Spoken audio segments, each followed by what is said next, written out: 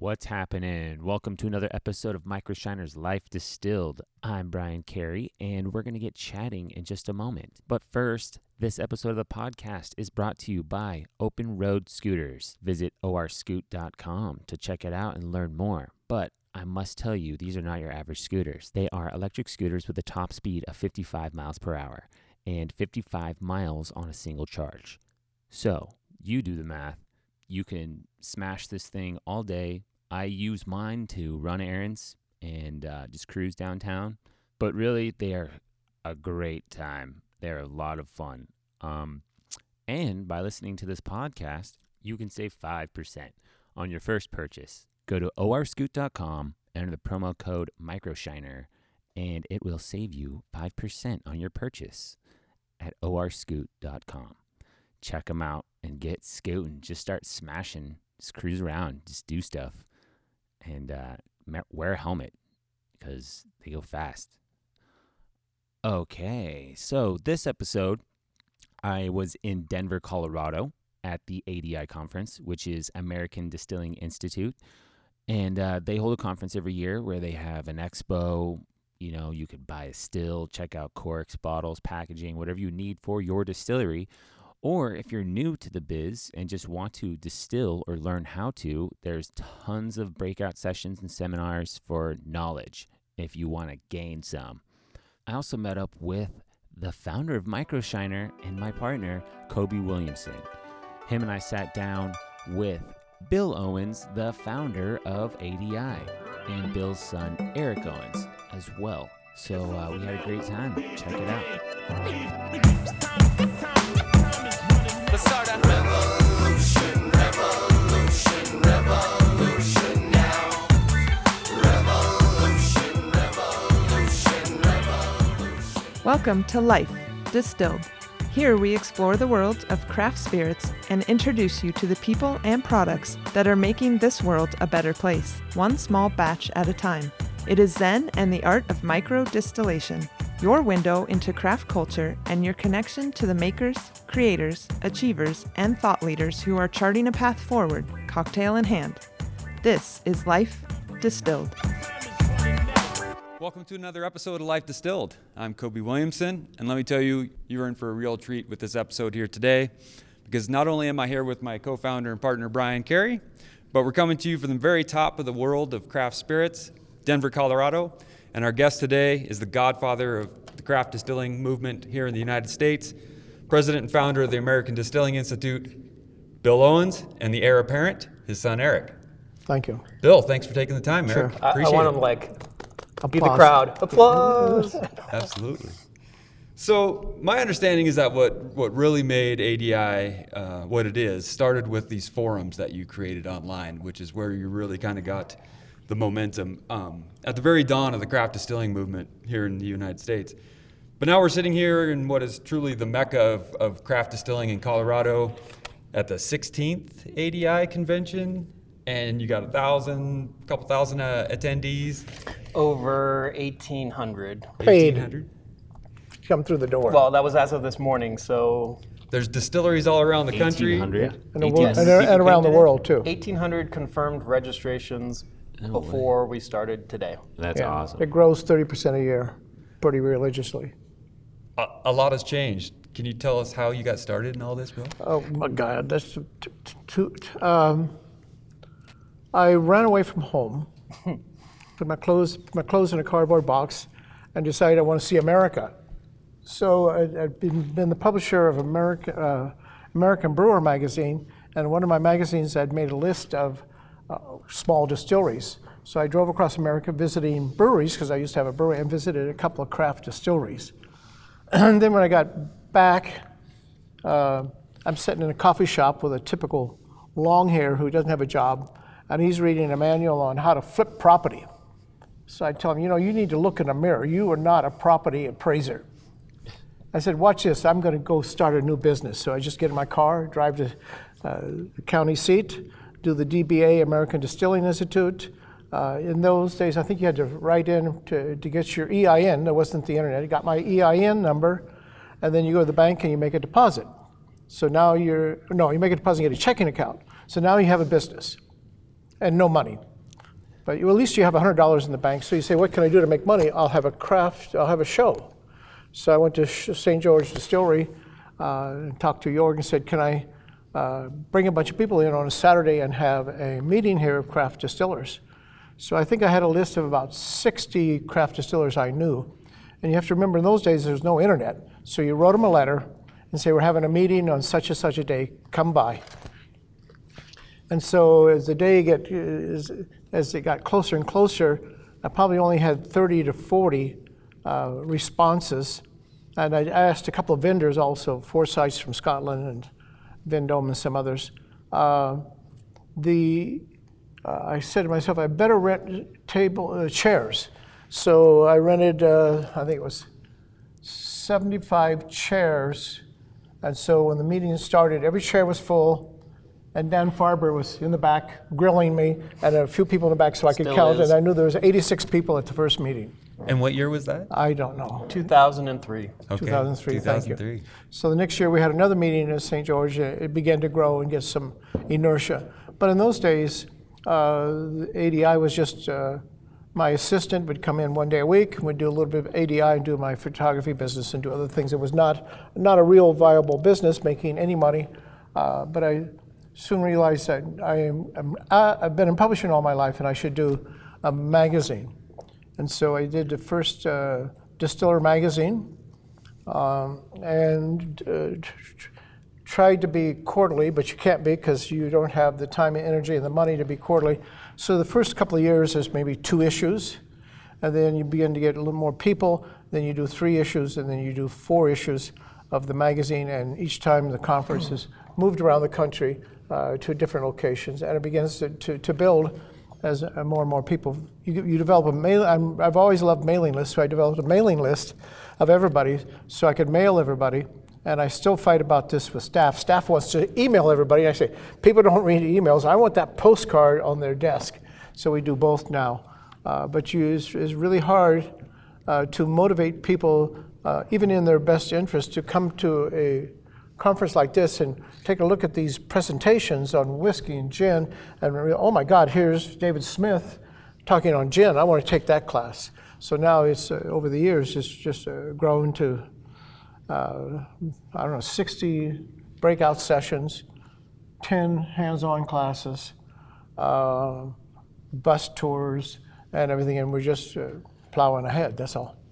I was looking back on some of the numbers, and 10 years ago there was about 200 distilleries, and now we're over 1,550 distilleries. So in the last 10 years, it's like 800% growth. So 10 years ago, ADI was a very small thing as well. Yeah, what were the numbers this morning? It was 2,950 actual No, that's DSPs. DSPs. Yeah. So, I've seen other people Right. put numbers it's of misleading. 1,800 distilleries out there. I believe a lot of those are rectifiers or brands that aren't really true active distilleries. I manage the database myself, and I'm constantly updating it. And so around 1,550 is the number that we have, and 1,500, Michael okay. Kinslick double checks that numbers. He's actually more conservative than me, and his numbers are even a little lower. So. Got it. And at the beginning of this, kind of in the intro, I said that you were kind of the godfather of the craft distilling movement in the United States. And what I really mean by that is the bulk of those 1,500 distillers came to ADI to vet their idea, to take those first steps. Yeah. Can you talk a little bit about how that process has worked and your experience being kind of the person people turn to first to say, hey, I want to start a distillery, Bill, what do I do? It's all on the internet. You go to distilling.com and anything you want to know, it's there, or better yet, you go to the ADI forum. 10,000 people a month are on the forum. It's huge. So I don't have to pay attention to the forum because they're helping each other. Right. And so if there's anybody bad-mouthing them, we hear from them and we take them off, right? That happens once every 6 months when somebody puts disinformation. But and then we publish lots of books. And my latest book is on how to build a nano. And I'm really proud of this book because it took well over a year to do, but I have the 50 things you need to buy to open a distillery. And not only do I list them, I list the website and the approximate price. So if you add them all up, all 50 things, it's about $42,000 to open a Nano. But I quickly say you need another $100,000 to take the burn. And the burn is you can't get open. You can't get the building, you can't get the lease signed, the TGB, label approval, all this stuff, and you're just going to burn money for 2 years minimum. And so I try to make people really aware. At this meeting, also, again, I tried to convince staff to let me have a guy came in who failed. And he's really interesting. He's in 3 wells. He has 465 places his whiskey's sold in Arizona. And he said, well, I took on some debt. And I looked at his equipment. He had good equipment. He had a good label, Prickly Pear vodka, which is a good label. But he just ran, and he had a partner who was a little scruffy. The partner's not pulling his weight, so he wanted to pull out. But I wanted him to come to talk about being a failure, because failure stories are really important. And I once did a pizza conference, and the pizza conference, I was just a speaker promoting beer and pizza. I had people come up whose pizza parlors failed. And it was really fun to hear these stories of people getting the phone call at 7 o'clock in the morning saying, are you going to work? And they said, yeah, we're going to work. And I said, why'd you call? And he said, because your pizza parlor's on fire. And it burnt to the ground. So then they have to start all over again. So those kind of stories versus the people have funding. But what's the other end of this extreme, the other end of the industry is people are coming in now who are funded. They got $10 million, and they can spend that money and not bat an eye. Right. So they need to hire professional consultants. They need to hire architects. They need a huge learning curve, and most of those people are veterinarians, doctors, professional people who been 20 years in their industry. They're barely 50 years old, and they're bored being an architect. Or like John Hickenlooper, you get fired being an archaeologist or whatever, and you want to change in your life. Well, here's an opportunity for you to go learn, and nobody's going to open up your head and pour all that knowledge in. You got to teach yourself what you do. And I just simply tell everybody, get in your car and visit every distillery you can, because then you'll get your concepts down. And you've kind of done that. How many distilleries have you been to, Bill? I don't know. I would say 400 to 500. I've driven across the country 3 times, and then I do. Last year I did half of Canada, and this year I'll do the other half of Canada out to Prince Edward Island, and just go shake hands, say hello, see what they're doing, lay a magazine on them, and look for stories to be written. There's a new floor malting in Prince Edward Island. I want to go see these guys because when we're working on the floor malting book, they were really helpful. And so I want to go say thank you for helping. Gabe was the guy who wrote the book, put that together. So the people I approach on doing books, like right now we have Robert Castle is doing a book on how to set up a lab in a distillery. Well, there is no book on how to set up a lab. You know, what kind of instrumentation, what are you going to check for, et cetera. So we're well into this book, so we'll probably go to a couple small distilleries that have a real lab, take some photographs and say, here are the 5 pieces of equipment you need, here's what they cost, and here's your procedure to check what's going on in your distillation process. So those kind of books are really important to people out there. So we try to keep pushing. I have an apple brandy book coming, I have a cooperage book coming, and some of these books take like 2 years to happen because people have full-time jobs. And we just keep the print-on-demand books so they don't cost any money, and we just run them up the flag and see what happens. So there's, I don't know if it was somebody said it to me, but they were like, has anybody visited more distilleries than Bill Owens? No. I met a guy yesterday, what is his, Aaron Linden, he does insurance, and he gets around a lot. I'm like, maybe he's neck and neck, or No. they're probably pretty close, but yeah. It's fun. You know, you just, I've thought about taking a camper truck. Nope, I just show up, find a motel, see the people, get back in the car, and the next day I'm gone.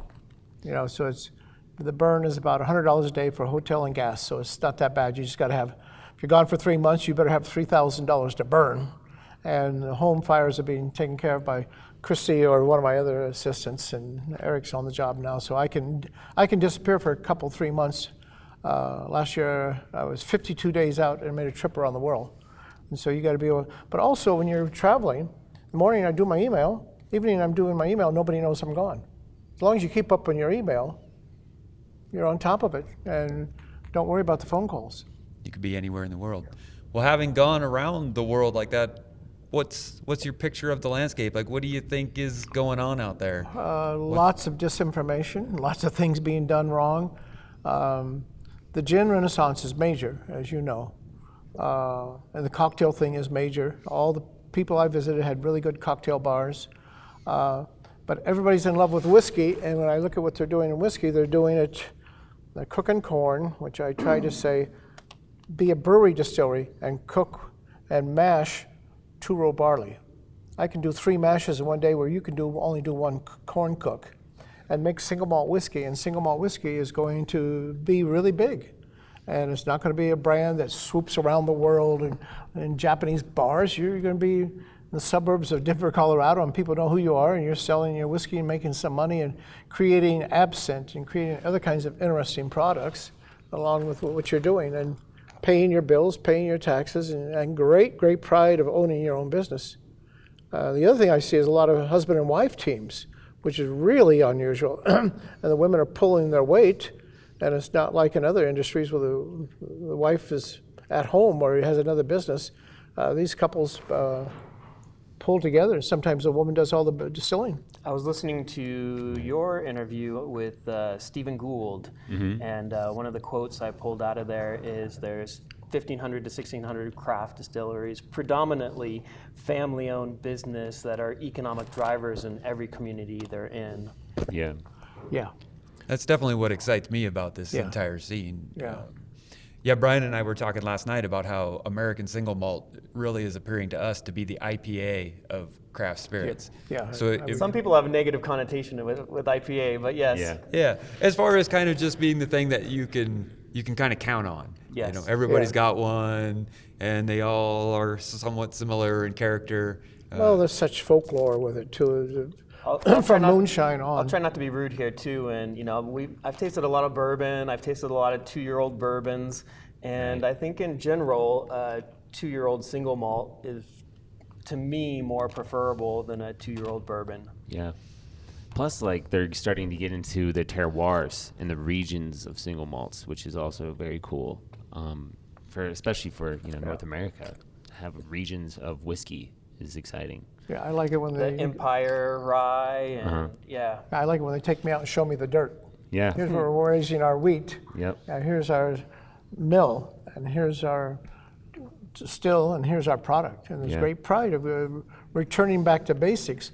Where if your family grew alfalfa for the last 3 generations, that's over with. The family farms are failing left and right. But I visited a big malt house, Root Shoot, and they were incredible. They've invested $1 million into this.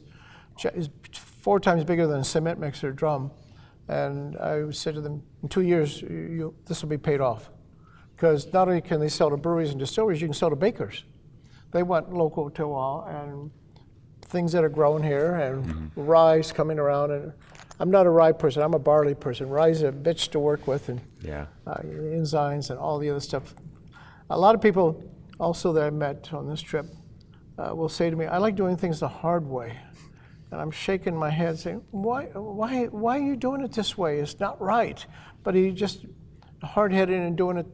Eric walked out of the room. He didn't want to keep talking to the guy, but he's doing a whole bunch of things wrong. And he hasn't read a book. He hasn't talking to any other distillers. And he's just doing stupid things. Well, his money, he'll learn. That's not the best procedure. But there's, again, we're working on EDU, education, to have education over the internet and more classes. And that education is critical. People want to know, and you can't go to any university in America at all and get a degree in distilling. Or in brewing, there's a few degrees in brewing, and usually it's just one graduate class with 3 students, and that's about it. And so that area of education, but the internet changes it all too. I tell people, recently I went on YouTube and I said, I'll just take a look and see what's going on in home distilling. And the guy's behind us, a desk just like this. He's a little still, and he's just talking into the camera, no production value at all.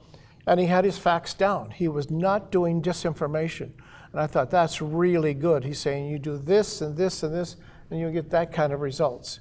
And it was really nice to see those low production YouTube films of some guy out of his kitchen talking about how he makes vodka or whatever. Yeah, that's really fun. I mean, how people start so young, and well, just start by experimenting in their backyards. Yeah. And the knowledge that you need to gain. So. Well, I think the future also is brewery distillery. Yeah. Because the mash is the same. Mm-hmm. Mash goes to beer, or mash goes to distilling. But also, when you think about it, a lot of wineries can add a small still and make brandy. Mm-hmm. And then there's a lot of vacation resorts. I think there's a big cruise ship that now has a still on it. Right. Oh, So wow. you can put these stills everywhere in the world. I just wonder if we can catch the number of brew pubs out there. Mm-hmm. Maybe we can, because you can buy these nanos, for $18,000. You got a still. If you buy neutral grain spirits, you're making gin one day and selling it the next day. Mm-hmm. So that really changes the model. If you're making whiskey, you're 2 years out. Mm-hmm. And Okay. back to the education part too, there is, what you learn online, but there's this whole other aspect of it, which is the sensory, which, it's something that's got to be done in person, in more of a group setting, and with professionals as well. I don't know how to, everybody I meet who does brown spirits, I'm like, you should take Nancy Fraley's class or whatever sensory class you can get your hands on, because until I started this and I taste things and I'm like, oh, it's good. And then I sit with other judges and they're like, oh no, there's this thing burning on my palate in the back, or there's this off flavor in there. Yeah. And until you go through those things with real professionals, with people who are spirits judges, you just can't pick parts of it out or find faults. Spirits is so concentrated, and so it's just this crazy experience across your palate. But yeah, I don't know how to. You So got to many go through nuances. training. Yeah. You have Yeah. to train yourself. And only now can I taste water. I never paid any attention to water. I'm in a hotel. Oh, this is great water. The next hotel, I go, oh my God, this water is terrible, right? From all I your never paid any travels. attention to water, but now I can taste water. Water So people sommelier. always want to pour me a drink. I said, I'm the wrong person. I just drink because it's fun to hang out and to be in a bar and talk. Yeah. That's what's fun for me. But there's a next level of people that want to take it to that level as a real business. And they're out there, and there's some real farmers now that have 200 or 300 acres of wheat, and they're going to drop $1 million into that distillery, because they know for generations nobody came out to that farm.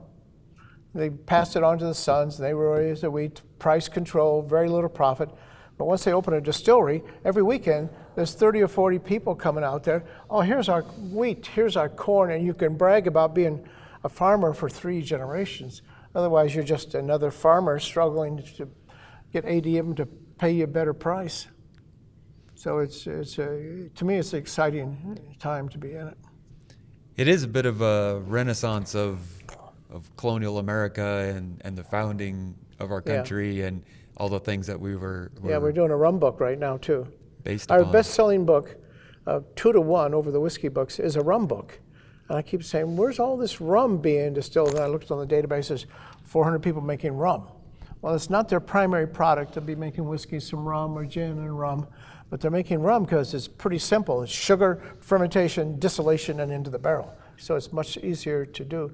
And yesterday, I went to this distillery called 300 Days of Shine, and he is making a moonshine from sugar beets. Mm-hmm. And the fermentation was vigorous, but also I took a photograph of him in Iraq with those. He's the guy digging out the IUDs or whatever it is. So Oh, wow. spent 3 or 4 years. So I said, "Are you still suffering from PST?" And he says, "Yeah, I have a hard time going to Kmart because I'm always looking around who's going to try and kill me." But his products. Then at the end, he gave us a little taste of his whiskey, and it was so damn good. I bought a bottle. Everybody in the car bought a bottle of his whiskey, and Tony who was with me, he said, "This is as good as any Scotch whiskey I've ever tasted, made from sugar." But that barrel then, what's going on there, we don't know. Yeah. So that's really fun to have somebody with just, he doesn't have $20,000 in that distillery. Plastic fermentation tanks, homemade still, a little bar that's 2 people. his medals on the wall from being in Iraq, and his wife and his daughter work in the distillery, and he's doing fine. That's great. We were actually talking about this at the table right before you guys kicked this thing off with the keynote, and the woman that was sitting with us, she said, well, there's these folks and they think that they can start one of these distilleries with $50,000. And then we were also talking about the other end of the spectrum, which you also alluded to, the $10 million guy that walks in and is like, build this for me. It really does seem that there's a bit of a divergence in the paradigm, and that we are moving into a brew pub, distillation pub model on one end, the nano distillery like you described, and then the $10 million plug and play. 10, 20, 30, 40. One of the stereotypes I have about the industry is engineers. You go around and you meet a lot of engineers. And yeah, I mean, there are people that build their business for $100,000 or $200,000, but they're doing everything. They're building their bar. They're piping everything they can. Yeah. They're doing, they're very engaged. And so, yeah, they can do it inexpensively, but, it's not everybody in the world can say. Has those skills. Engineers are the people that are like, oh yeah, I can build a distillery, right? Like, I don't, like most people I don't think have that set of job skills. Engineers in general do, right? But when I went around yesterday with Robert Castle to 4 or 5 distilleries, we would walk in and say, what's wrong with them? Oh my God, this still is huge in a little tiny room, and all I have is a bar. You used to do that with restaurants. We go out to restaurants. Yes. And he'd say, what's wrong with this restaurant? The hole in the wall, the menu's the dirty. tear over there, the menus are dirty. Where the door is, where they have to bring the food out. Yeah. They're bumping into each other as they come in and out. But in the distilling business, I can quickly spot, yesterday at Block, the mill is upstairs, so they're carrying 40 or 50-pound bags of grain upstairs. Well, they're going to expand next year, but for the first year, you can carry that grain upstairs and mill it upstairs and have it drop down by gravity. But eventually, you want to be efficient with your time, and you just learn. You'll figure that out. Who do you think will win out in the 10 million versus 100,000? I don't think there's not a contest. There's different ambitions, and there's definitely much different levels of ambition of what you want to be. In the Bay Area, we have Sutherland Distilling, right? He's out in Livermore. He's got his tasting room. He's slowly growing. He has no debt, and he's very happy with that, and he's not trying to grow fast and do other things. And then there's Sonoma Distilling, right? Sonoma Distilling's been around for 8 years now, and they don't have a tasting room, but they do have, I believe, those national ambitions. They're in every bar you go to in San Francisco, and I believe he just put in a 2,800-gallon steam-fired Foresight. Yeah, Adam, Yeah. he's been expanding for a little bit here. Yeah. So And so, but he does have more of, I believe, more of that national ambition. And then, so there's not one way to do this thing, right? Yeah. So, I'm on this side of the fence. Where do you buy the equipment? How do you process the alcohol, whatever? When you cross that fence now to marketing and wholesalers and retailers, I haven't crossed over there yet, because that's 50 states with 50 different sets of rules. And you mentioned on stage that Kentucky now allows you to ship. One state allows you to ship. Well, if you're in California, you'd love to ship to Las Vegas, be in the Bellagio. Why not? right. So we got to work on those laws, and there's just laws, lots of things that need to be worked on. So the little tiny Apple Brandy distillery up in Washington can ship 10 or 15 bottles to an Apple Brandy bar somewhere. I'm sure somebody will do an Apple Brandy bar. I wish I had the list from Robert Castle about everything they have. They're in a control state, but they can make cocktails at the bar. They can sell as many bottles as they want. They can do interstate shipping, so they can actually take a bottle and drop it in the mail and ship it within the state. Yeah. And the most amazing thing, I think, is he just got the state to give him $1 million. $1 million for marketing craft distilleries within the state. The Department of Agriculture and Tourism, there's big money out there to be given if you know how to fill out those applications and know how to source that money. It's and then out there. there's other states out there in dry counties or other states that don't even allow you to have a tasting room. And so for me, he's the model right now. And how do we get everybody from where we are today at least up to that standard? I think it would really open everything up. I was listening to Chris from Grand Canyon Distilling talk, and he said, I think he was the one that said this, that they can only sell 2 bottles a month or something like that out of their Nobody's their checking. place. But he pointed out, like, what other do mattress manufacturers have to deal with this? Yes, like, right, what right. other industry in the Yeah, entire yeah, world yeah. has a limit on how many things they can sell to their customer? Yeah, Timo said this to me too on one of the tours, which is it's not a limit on the business. Really, it's a limit on the consumer. Like, you want to buy something, but you can't buy it. Yeah. It's so to crazy. re-gift it, right? Yeah. Right. Yeah. Yeah, Brian was in Iceland recently, and he went to a distillery where they were fermenting and distilling birch sap. Yep. And Yeah. how many bottles would you have brought home? I would have brought home a whole suitcase. If I You go could. go out to the Blue Lagoon? Oh yeah. Oh, that Yeah, was definitely. fun. I've Yeah, been it's a out good there, time. yeah. Yeah, it's beautiful. But yeah, no, exactly. I would have brought back as much as I could have. I have that one bottle, and then I brought back, a bunch of other different spirits. Aquavits are like their main spirit out there, but My problem is it takes 2 years to finish a bottle. yeah. Because I got another one, I'll try that one. I got another one, that one gets kind of pushed back. But that's the goal, right? Like, when it comes to craft, for me at least, like, I want that bar, my home bar, to be where nobody can, where anyone who comes in cannot recognize a single label because it's all Yeah. from Craft. craft distillers. Yeah. Like, that's the dream, right? No Jim so, Beam. yeah. So, Why? and yeah, if you can't Can we buy wrap all this those up soon? bottles, I'm running out of energy. Okay. Yeah, understood. Yeah. Yeah. There's 1,500, you said, Eric? Over like, what's 1,500. what's the limit? Where do you see this going? I think we can catch craft brewers. 15,000. Well, who knows? 7,000? Because 7,000. Sorry, I was my thinking trip of- around, I just in the last couple of months put together the list of craft distillers in Germany, in Ireland, Wales, and UK, and a lot of them, most of them over there are NGS gin distilleries. And so I only looked up people that were grain to glass. And I think UK, there's only 4 Right. who are craft. And Ireland has 23 of them, Yeah. more than Scotland and UK put together.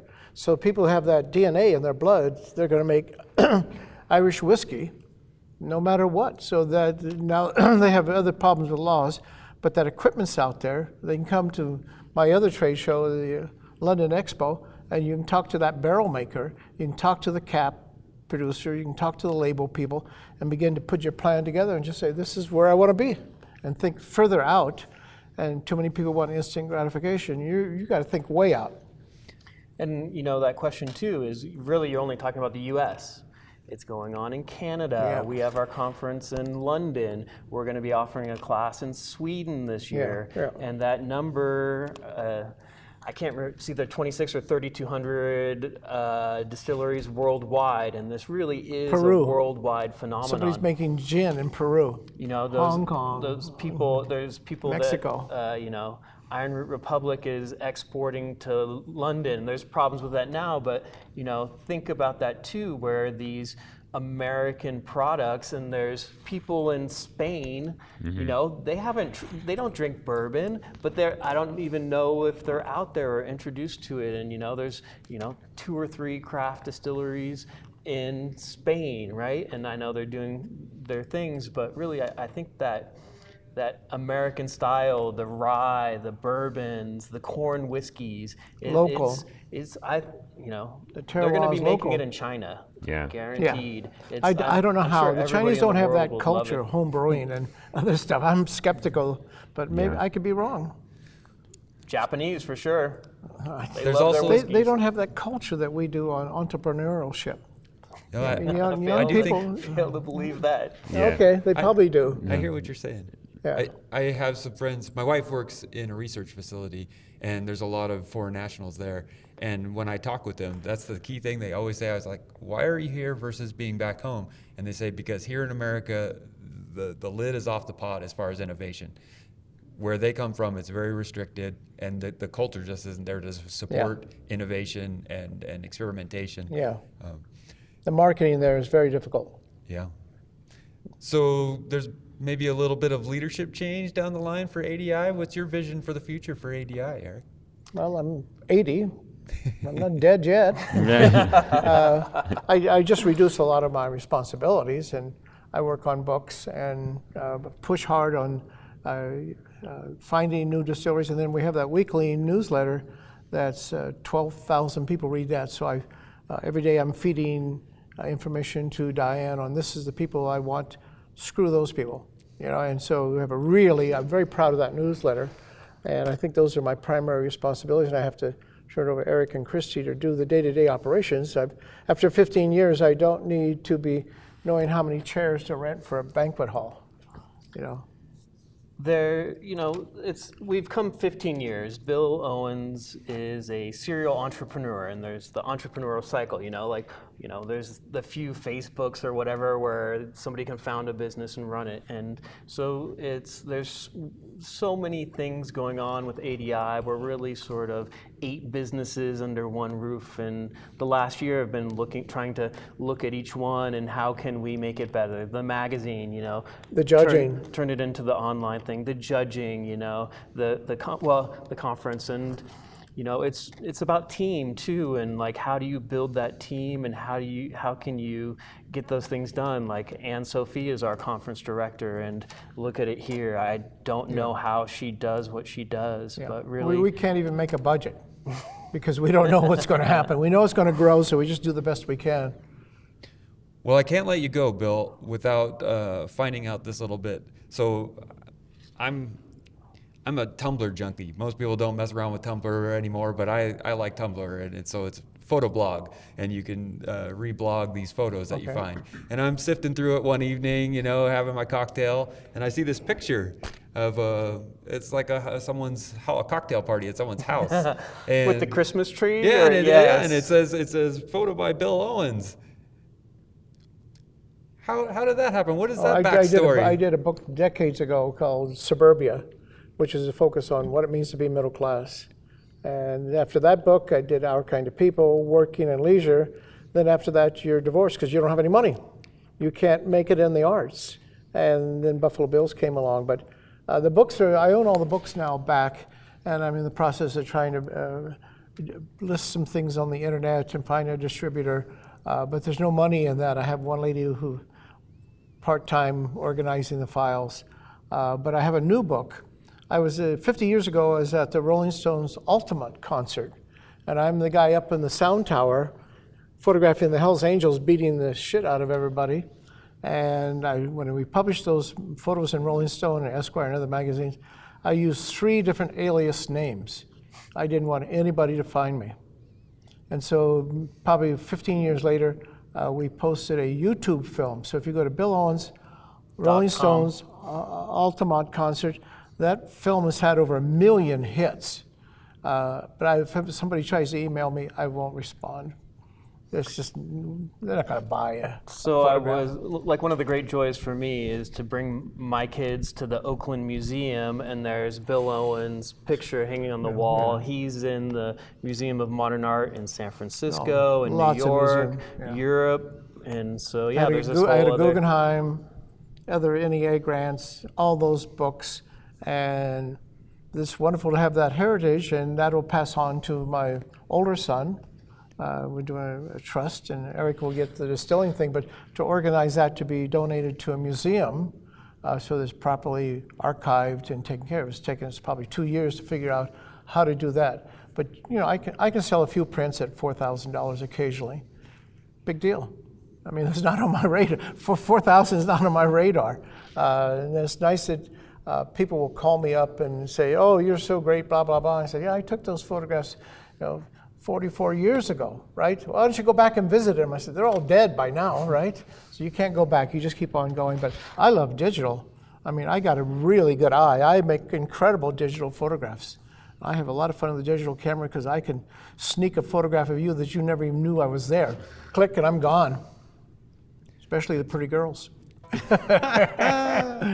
All right, are we I done? think that's a great place to close. Yeah, thank you thank you. guys both so Thanks, much. Bill. We really appreciate it. thank you. Congratulations on all you've accomplished, Bill. Thank you. Thanks, guys. Yeah, thank you, Eric. It's over now. Leave the game. All right, wasn't that a great podcast? Bill Owen likes his pretty girls. I'm not going to lie. Again, thanks for listening. Like, subscribe, share. Check out our website, microshiner.com. Check out our YouTube page where you can actually watch these podcasts in 360. So you can actually see Bill Owens and Eric because they are kind of famous in their industry. Once again, podcast brought to you by Open Road Scooters. Visit orscoot.com and save 5% with the promo code MicroShiner. Cheers. Thanks, everyone. Until next time.